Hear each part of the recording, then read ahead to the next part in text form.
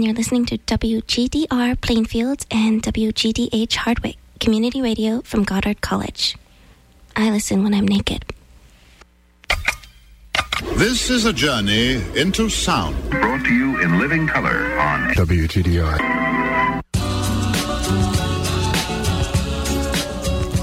I'm Tony Epstein. It's the Magical Mystery Tour. Join us as we dive into the heart of things, exploring new ideas and new ways of seeing and being in this wondrous, crazy world we share together. Lying on your back in the grass, you can't see a thing except for the clear blue sky, a few cotton wool clouds,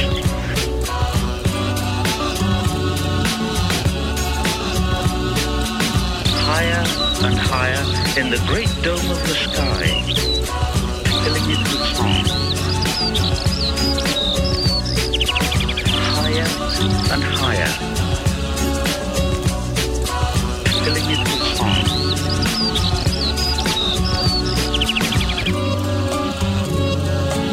Filling it with song. They sound quite mad, don't they? It's a story, but that's why I'm here, to tell you stories. It's happening. I can feel it. How would you explain it? It's beautiful. God, it's God. I say God. How do you like that? Why, it's preposterous. Thank you very much.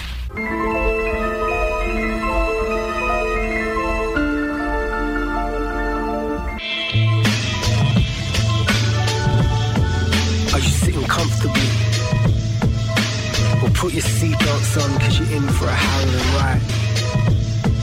I am the narrator, the voice that guides the blind, following not with your ears but your mind, and allow me to take you back on 4 through time, to explain the significance of things you may think insignificant now, but won't further down the line.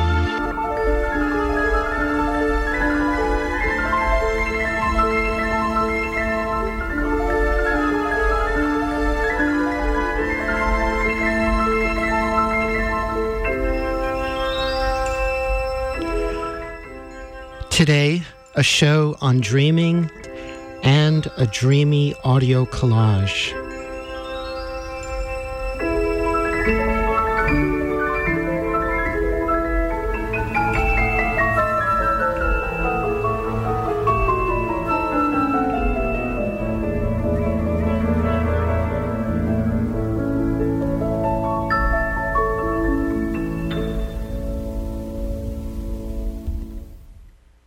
My guest is Tzivia Gover. She's the director of the Institute for Dream Studies, and she's the author of a wonderful new book, The Mindful Way to a Good Night's Sleep, How to Use Dream Work, Meditation, and Journaling to Sleep Deeply and Wake Up Well. Hi, Tzivia. Hi there. How are you? I'm good. How are you?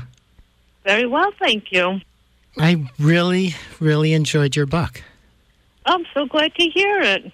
I've had some experience doing dream work and a lot of experience with meditation, and I really loved the book a lot. I mean, it was very clear, simple, practical, and so easy to read and so easy to apply everything in it. Well, that's a great endorsement, especially from somebody who values dreams and meditation. And I had a wonderful week of dreaming while I was reading the book. Ah, that's great. So it inspired some dreams. Oh, yeah. Oh, I love to hear that. Every night, I do a lot of my reading at night, right before bed, in bed. So I'm just primed and ready to go. So I was really looking forward to dreaming while I was reading the book. That's wonderful. And it just shows you, doesn't it, how really easy it can be to cultivate a beautiful dream life. It's just that little bit of showing your dreams you're interested and putting that suggestion in your head. It goes a long way, doesn't it? It sure does, and it makes me want to just go back to bed and dream again. Well, that's exactly right. I say that to people, when they ask me what's the connection between sleep and dreams. And I say, so many of us have trouble sleeping or motivating ourselves to get to bed. but dreams themselves can be the incentive. And there are cultures and traditions that talk about what we call waking life to be the dream, and the dream world to be even more real than this world. That's exactly right, yeah. And the dreams can teach us so much about how to wake up into our everyday lives. So, the conversation that we're having right now is just the kind of thing that I want people to start thinking about. For a lot of people, they're not even remembering their dreams yet. So what we're saying is, like light years away from what their experience is. But interestingly, just by putting a little bit of time and attention into the project of, reconnecting with our sleep and dreams, they can be experiencing some of these things you're talking about. Yeah, and I think a lot of people in our culture probably dismiss dreams as being essentially irrelevant to our quote-unquote real world. So, yeah, it makes me so sad, but it's true. And it's so hard for me to understand because, ever since I was a young girl, 4 years old, I was remembering my dreams, and I didn't get the message from anywhere in the outside, but somehow I knew how important they were, and I didn't lose that connection. But like you're saying, in our culture, for the most part, people dismiss dreams and look at them as mystifying, frustrating, or downright useless. And or maybe I think terrifying. We need a little bit of dream literacy. Yeah, yeah. And to begin with, what is the value of our dreams, and what can we gain from working with our dreams? Yeah, so that's a great question. So the value of our dreams, some of it is subjective, but objectively we can say, and science has shown us, that dreams help us with emotional regulation, and they help us with memory consolidation. So right there, whether you're remembering your dreams or not, and everybody is dreaming, everybody dreams several times a night, but whether or not you're remembering them, they are working for you. When you do remember them, the value increases because studies have shown, and many of us have anecdotal evidence to the fact that when we do some dream work, meaning we turn toward our dreams, we write them down, reflect on them, maybe talk about them with either a therapist or even just a patient and curious friend who will listen to us, we get insights. We get insights into our lives, sometimes problems that we're facing or creative blocks. All these things can be helped and solved in our dreams and our dream work, as well as healing, healing of emotional wounds, and sometimes even healing on the physical level. Well, how does that work? I can just imagine people just listening to what you just said and being really skeptical. Yeah. So let's take it piece by piece. So in terms of emotional healing, I think that's one thing that we're a little more used to hearing people talk about, that maybe in therapy, a therapist has asked them or a family member about dreams, and, the dreams show us information from our subconscious mind that maybe gives us hints or direction about how we can better work with an emotional issue or face an emotional problem through the symbolism and metaphor in the dreams. In terms of creativity, we see that all the time as well. There are a lot of famous songs, Let It Be, for example, from the Beatles that came through in dreams, and a lot of Billy Joel songs, and great works of art and poetry that have come through dreams. So we can see how they help with creativity. That's pretty clear.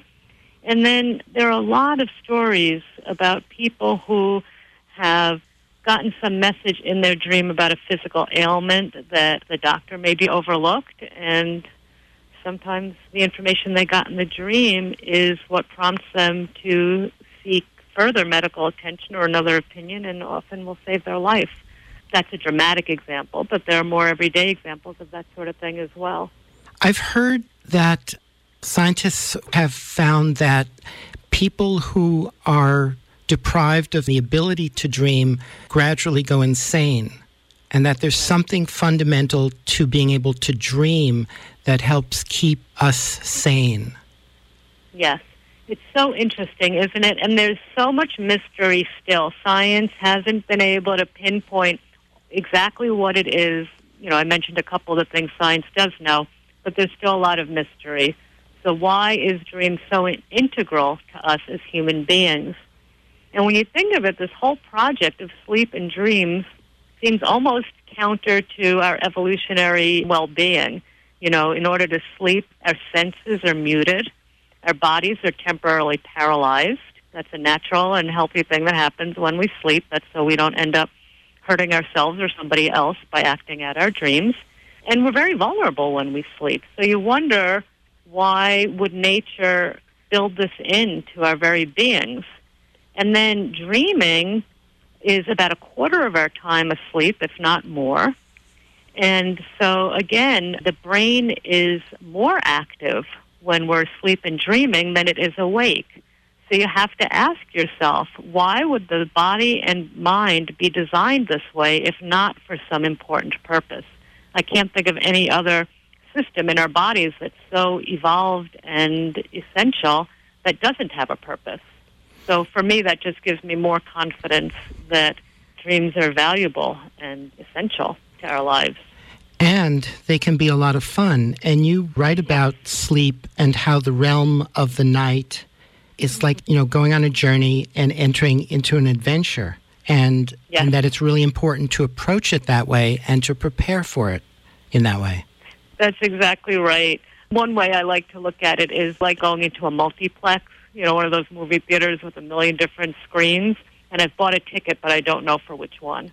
So I do believe that it is an adventure, and that first and foremost thing we should do when we've had a dream, people always ask me, what does it mean, and what do I do with the dream? How do I analyze it?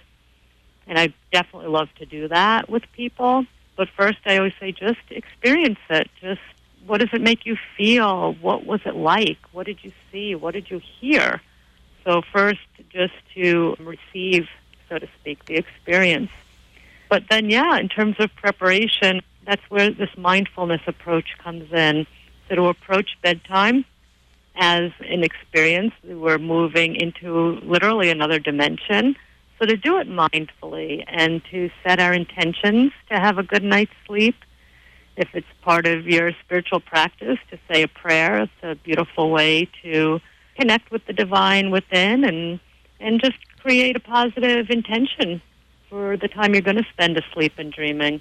And all these things affect the quality of our sleep and dreams and the experience we're going to have. Getting back to the dreams and the way to approach them, it sounds like you're saying not to overthink them, to really go with, I don't know if going with our gut is exactly the right approach to it, but going with our first impression, our first feeling or sense about it, and trusting that?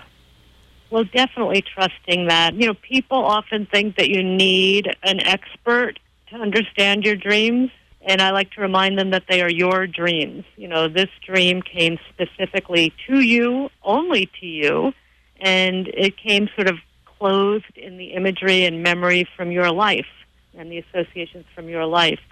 So in that respect, yes, first just, you know, look at it, enjoy it, have faith that it's your dream and that you will get from it what you need. On the other hand, I think I could easily be accused of overthinking dreams. I love to think about them, go back to them again and again. I love to use different dream techniques on even the same dream and see what it has to offer, because I find that dreams are multi-layered. They're very rich. So they might have some information for us at the literal level, some information for us at the metaphorical level, at the spiritual level. You know, there's so many ways to look at a dream. So, yeah, I think I advocate both, you know, going with your gut, and if you want to really just delve in and explore it, you know, go for it.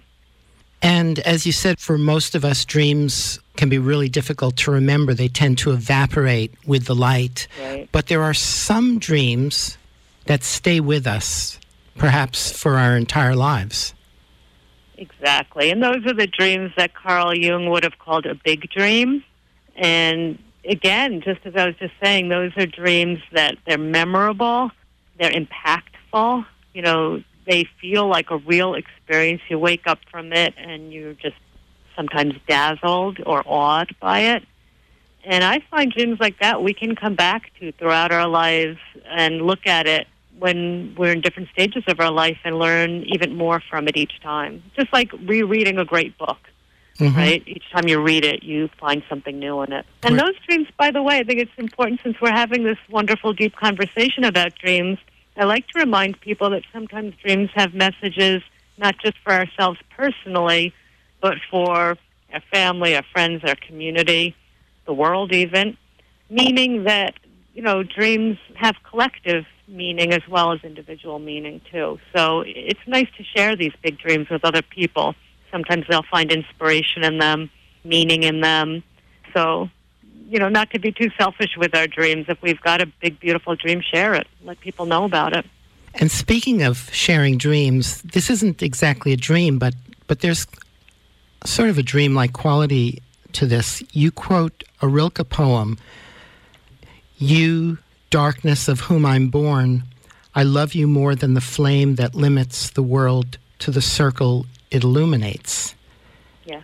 That's such a fascinating way of looking at our relationship with light and dark. And I'm just going to repeat it again because I love it so much. And I think there's some wonderful things to unpack from it.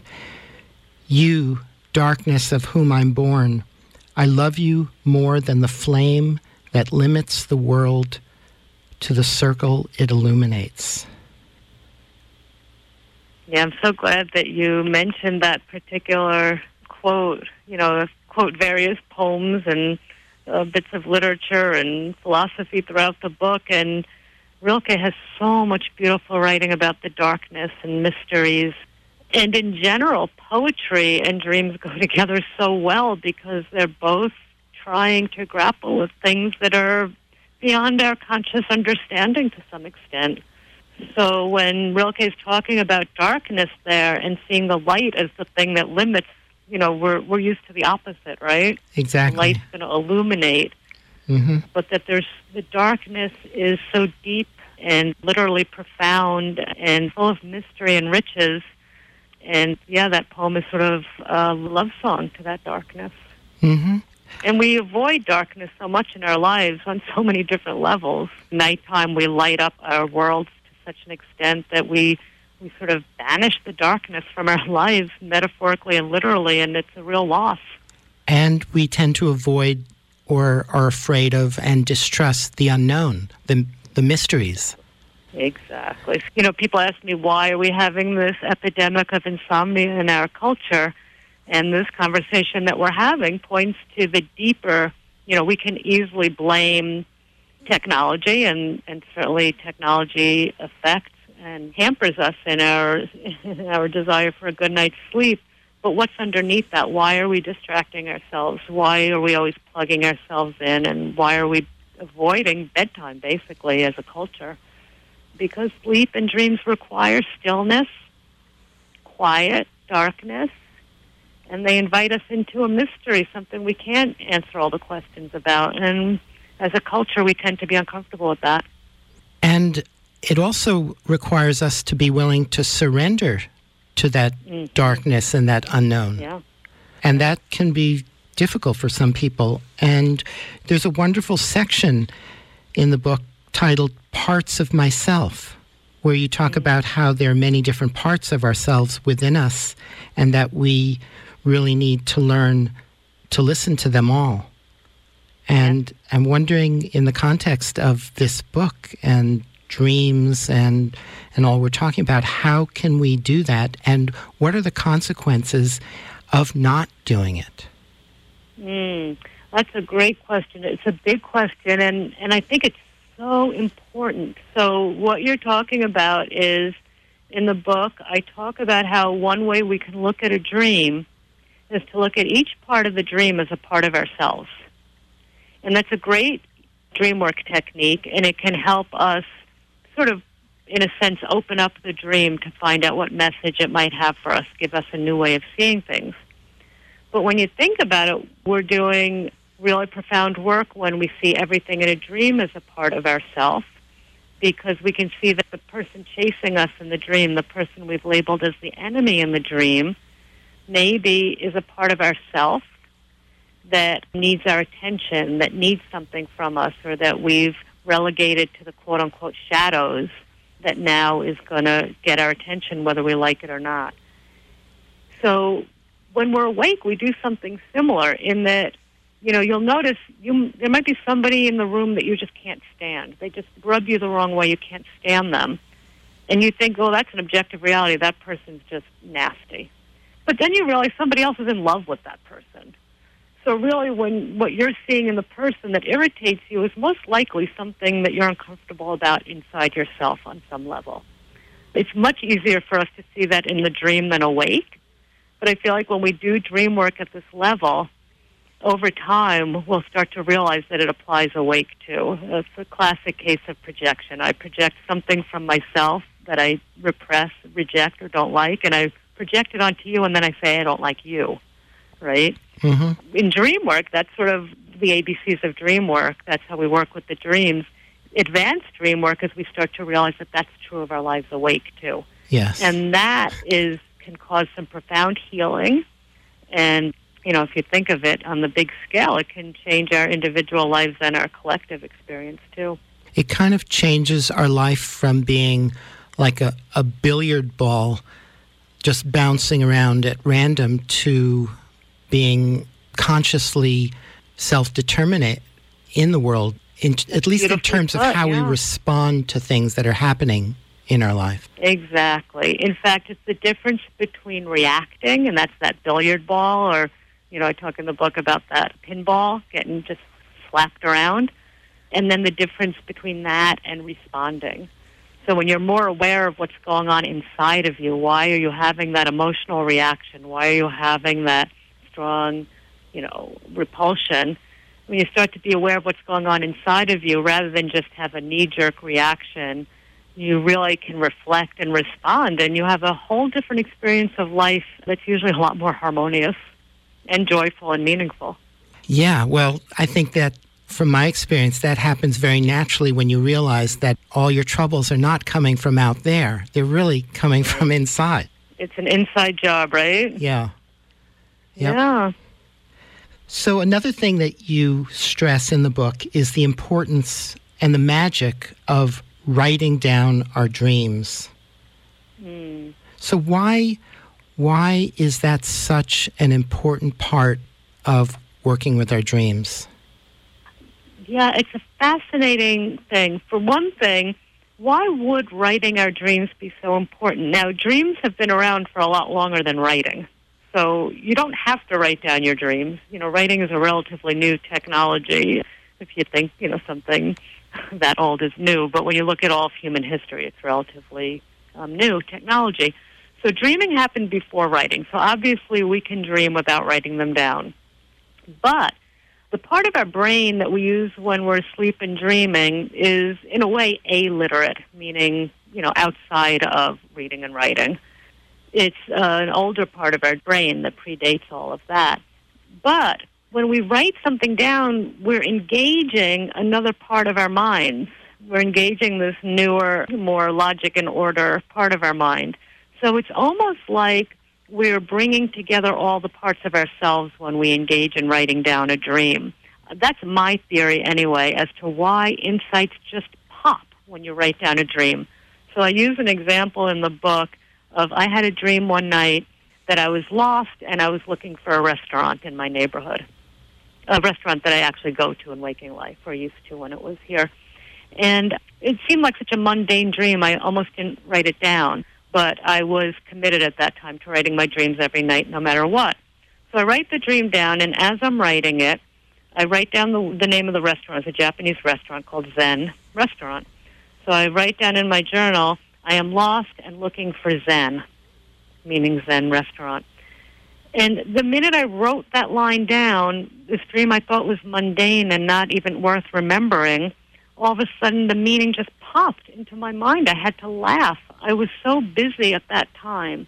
I was so frantically going from one thing to another that the dream was telling me I was lost inwardly, and I was in need of Zen, that empty aesthetic, emptying the mind that Zen calls up for me. So writing the dream, it just is a way of getting a new perspective, employing all parts of our mind, and it's amazing how sometimes that simple act will unlock the meaning of the dream and you don't need to do anything else. A whole brain approach to dreams. Yes, thank you, exactly. So you also talk about transcendent dreams and lucid dreaming. Mm-hmm. What are transcendent dreams and what do they have to offer us? Yeah, so you mentioned some of what transcendent dreams are about earlier when you talked about those big dreams. So by transcendent, I mean something that goes beyond the everyday, something that might even go beyond our individual self.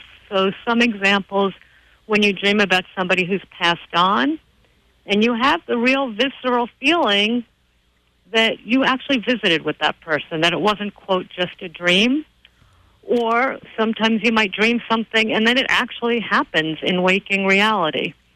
That's the kind of extraordinary or transcendent dream. So one thing I really like to reassure people, because a lot of people get scared when they have that kind of dream. It doesn't go along with any of the rules of the known universe, and so it scares them, and sometimes they think it means there's something wrong with them. So first and foremost, I like to empower people to know that most people have had some kind of transcendent dream at some time in their life, and there's no need to be afraid of them or to think it means there's something wrong with you. In fact, it's a great gift.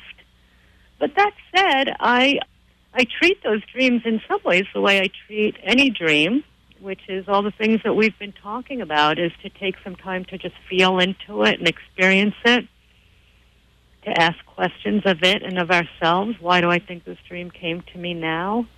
It's trying to help me in some way, to look at it in all the same ways, both on the literal and symbolic levels, and to cherish it.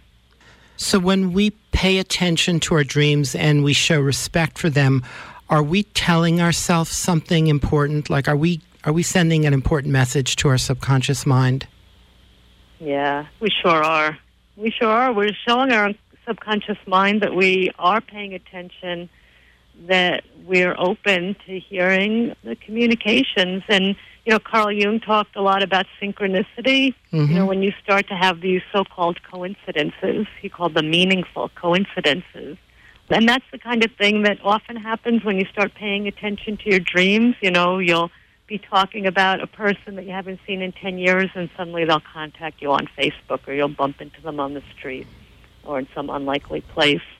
Or you'll have had a dream of chickens, and you live in a suburban area where nobody has chickens, and somehow, you'll be behind a chicken truck in traffic. Whatever. These crazy things seem to happen.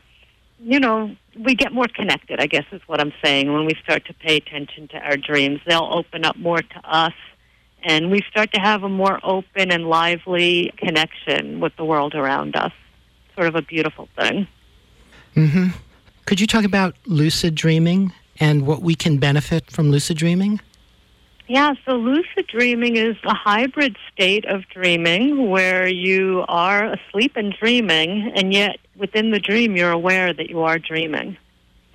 A lot of people talk about lucid dreaming as an opportunity to control the dream.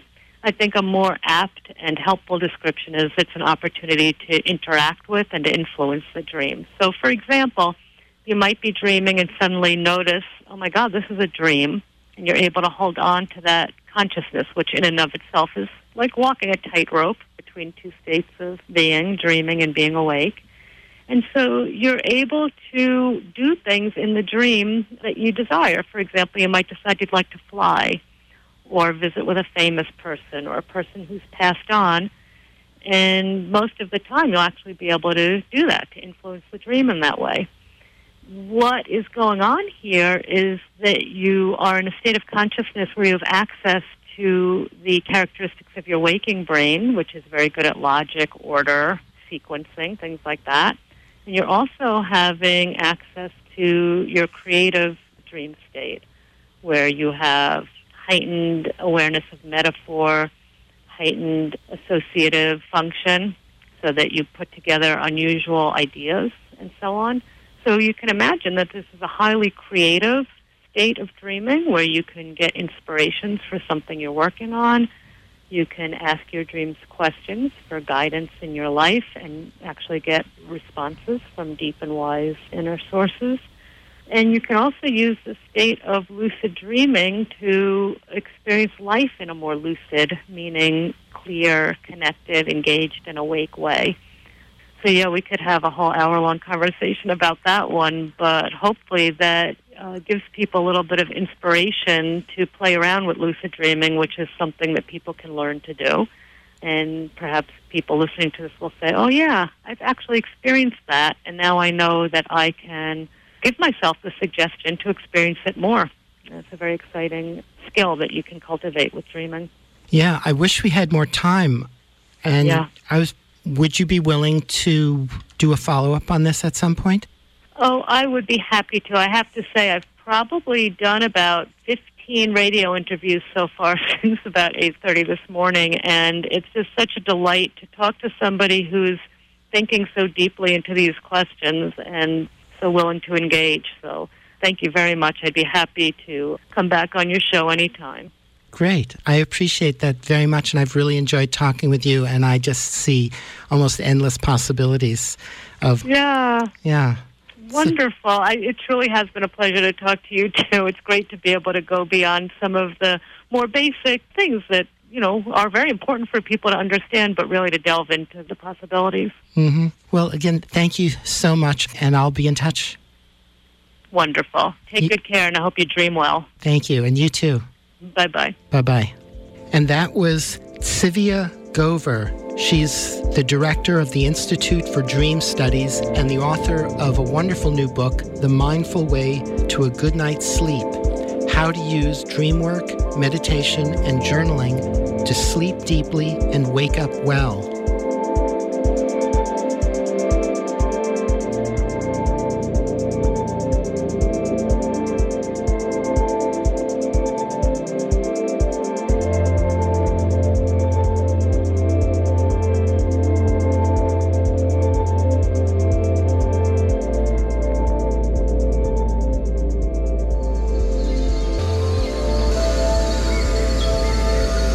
They paint the world full of shadows and then tell their children to stay close to the light. Their light. Their reasons, their judgments. Because in the darkness, there be dragons. But it isn't true. In the dark, there is discovery. There is possibility. There is freedom in the dark.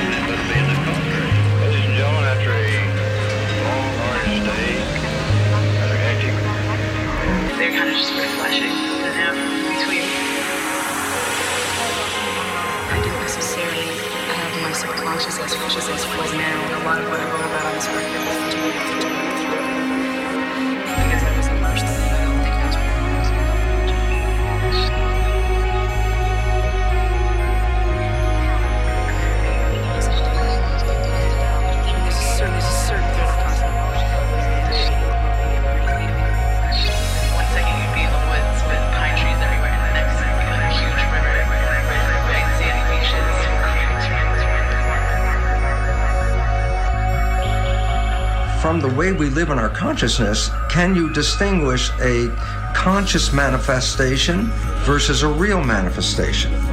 Did I just create something in my head, or was that actually real, what I just saw? Biologically, you'll never know the difference. How do I know it's real? Well, I see it, and I feel it, and I smell it, and I touch it. I go, yeah, go to sleep.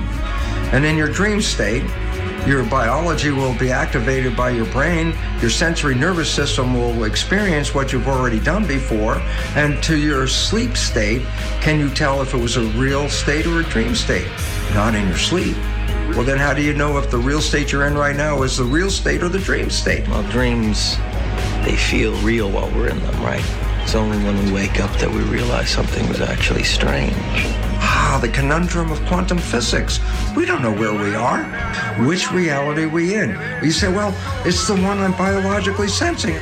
Biologically sensing in your dream or biologically sensing in real life? The answer is you can't tell. And that's the most exciting part. The whole conventional world of everything so ordered and regimented and understood seems to disappear in a quantum mechanical reality.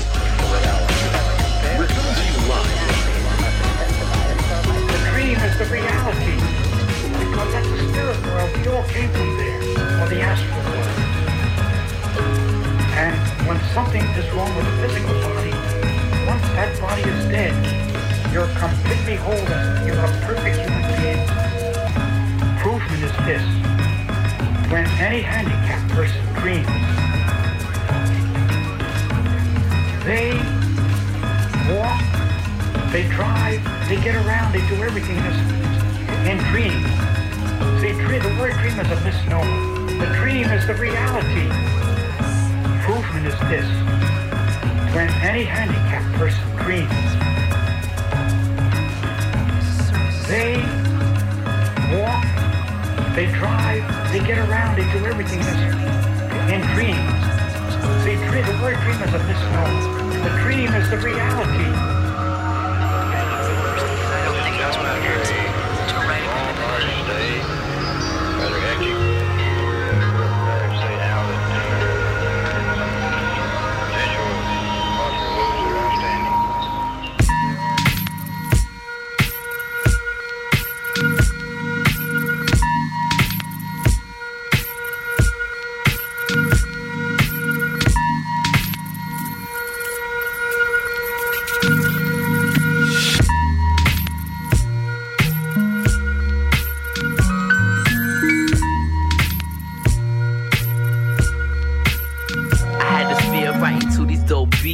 Now I step it up and move beyond these tall weeds. I'm weeded as I speak and the vibe is so deep. They told me drive slow, so I grind at a creep.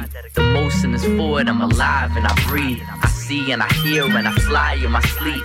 Flight to the sound that we use to count sheep.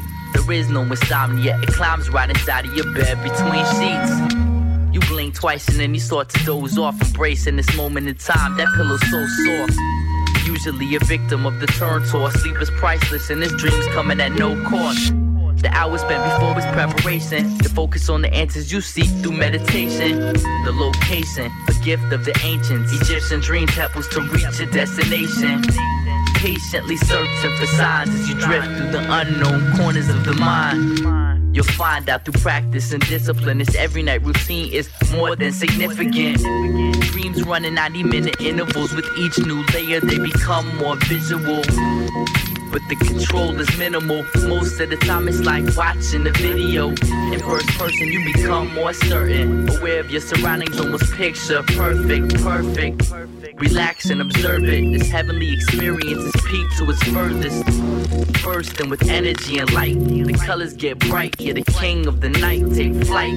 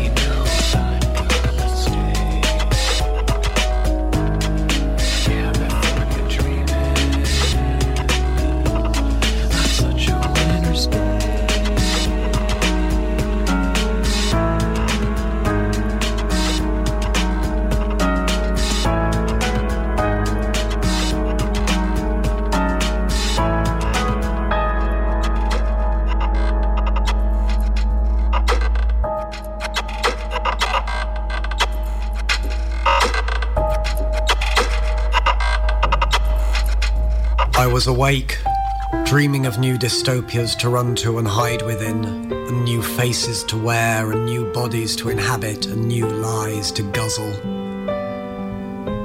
And how I love the moon, and its sheets of seeds, the moon tiding in your body, the smell of your blood breathing, and its taste in the sea in the south shining my feet, till it seemed as if they were made of dew, with pearls of huge beauty.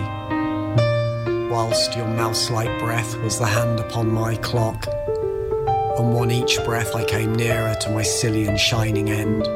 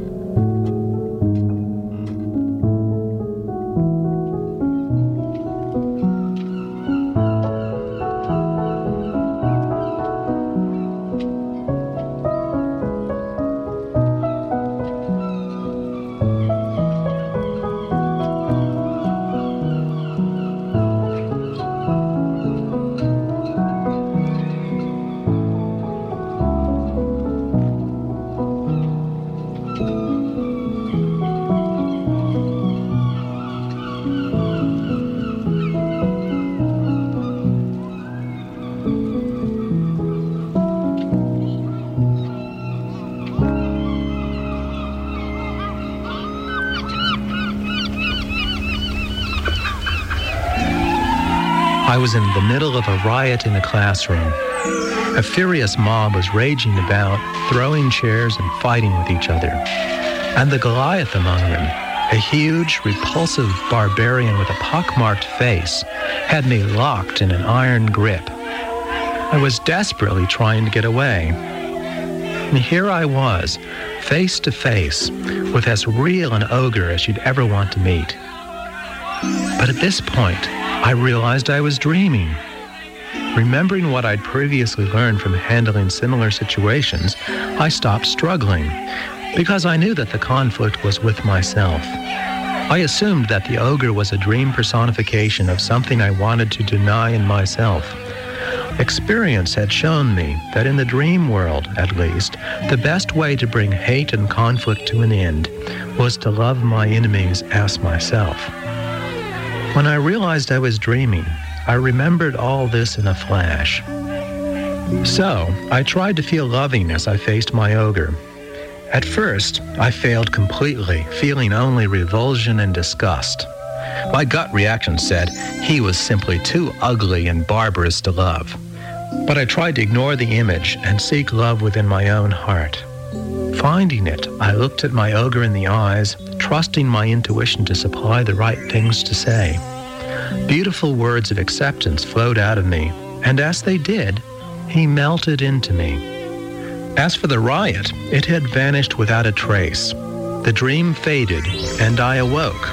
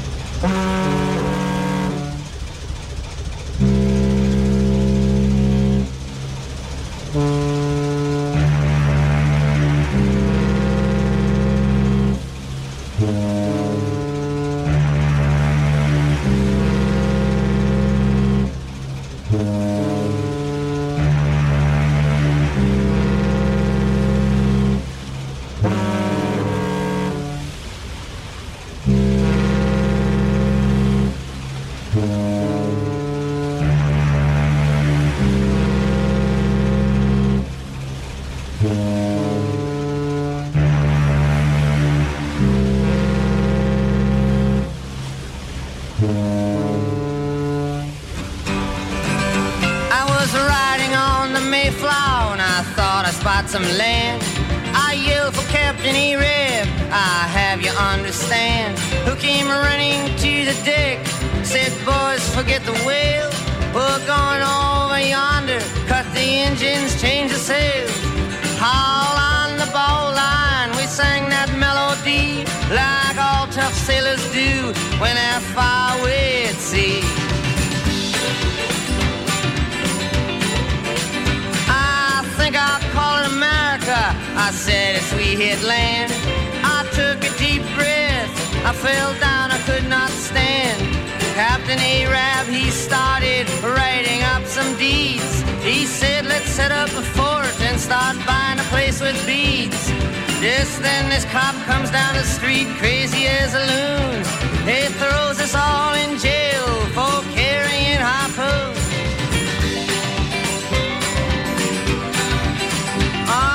Me, I busted out, don't even ask me how. I went to get some help, I walked by Guernsey Cow, who directed me down to the Bowery slums, where people carried signs around saying ban the bums. I jumped right into line saying I hope that I'm not late, when I realized I hadn't eaten for 5 days straight.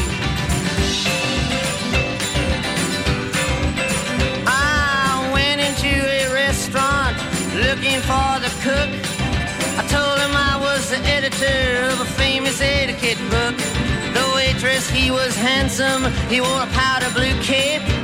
I ordered some Suzette, I said, could you please make that crepe? Just then the whole kitchen exploded from boiling fat. Food was flying everywhere, I left without my hat.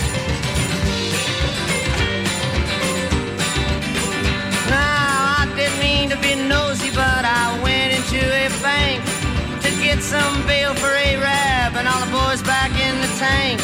They asked me for some collateral and I pulled down my pants. They threw me in the alley when up comes this girl from France who invited me to her house. I went, but she had a friend who knocked me out and robbed my boots, and I was on the street again. Well, I arrived upon a house with the U.S. flag upon display. I said, could you help me out? I got some friends down the way.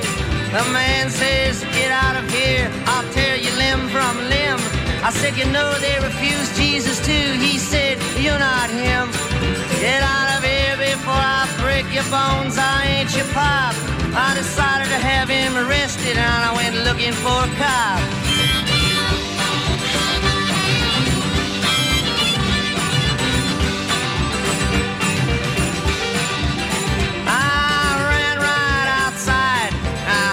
Inside a cab, I went out the other door. This Englishman said fab as he saw me leap a hot dog stand in a chariot that stood parked across from a building advertising brotherhood. I ran right through the front door like a hobo sailor does, but it was just a funeral parlor and a man asked me who I was. I repeated that my friends were all in jail with a sigh. He gave me his card. He said, call me if they die. I shook his hand and said goodbye. Ran out to the street when a bowling ball came down the road and knocked me off my feet. A payphone was ringing. It just about blew my mind. When I picked it up and said hello, this foot came through the line.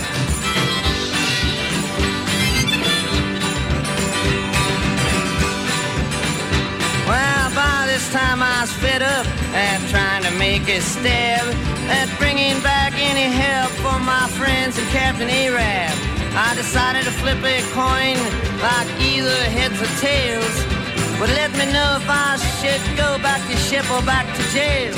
So I hocked my sailor suit and I got a coin to flip. It came up tails and round my sails, so I made it back to the ship.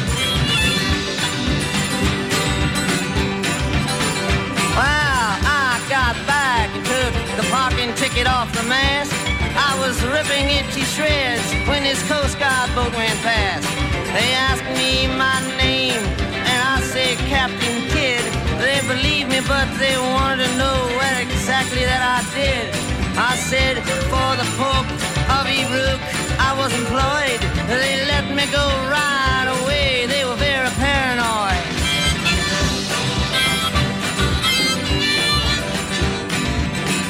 Well, the last I heard of Arab, he was stuck on a whale that was married to the deputy sheriff of the jail. But the funniest thing was when I was leaving the bay, I saw 3 ships sailing, they were all heading my way.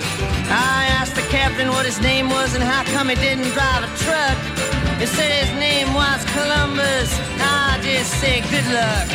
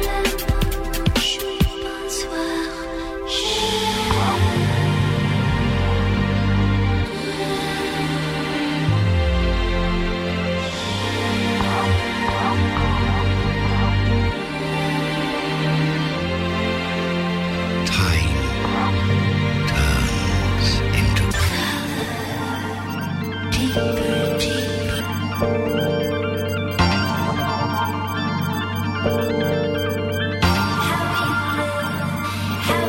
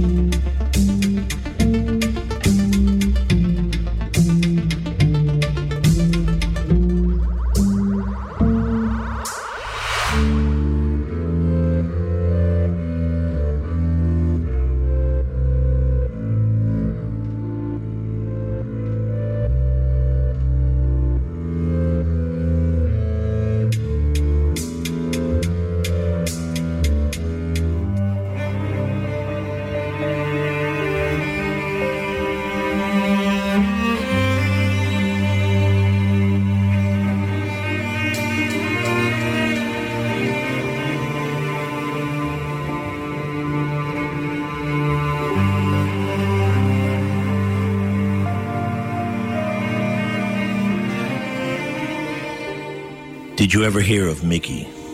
How he heard a racket in the night and shouted, "Quiet down there!" and fell through the dark, out of his clothes, past the moon and his mama and papa sleeping tight, into the light of the night kitchen, where the bakers who bake till the dawn so we can have the cake in the morn. Mix Mickey in the batter, chanting, "Milk in the batter, milk in the batter, stir it, scrape it, make it, bake it." And they put that batter up to bake a delicious Mickey cake. But right in the middle of the steaming and the making and the smelling and the baking, Mickey poked through and said, "I'm not the milk, and the milk's not me, I'm Mickey." So he skipped from the oven into bread dough, all ready to rise in the night kitchen. He kneaded and punched it and pounded and pulled till it looked okay. Then Mickey in dough was just on his way. And then the bakers ran up with a measuring cup, howling, "Milk, milk, milk for the morning cake." What's all the fuss? I'm Mickey the pilot. I get milk the Mickey way. And he grabbed the cup as he flew up and up and up and over the top of the Milky Way in the night kitchen. Mickey the milkman dived down to the bottom, singing, "I'm in the milk and the milk's in me. God bless milk and God bless me." Then he swam to the top, pouring milk from his cup into batter below. So the bakers, they mixed it and beat it and baked it. Milk in the batter, milk in the batter. We bake cake and nothing's the matter. Now Mickey in the night kitchen cried, "Cock-a-doodle-doo!" and slid down the side, straight into bed, cake-free and dried. And that's why, thanks to Mickey, we have cake every morning.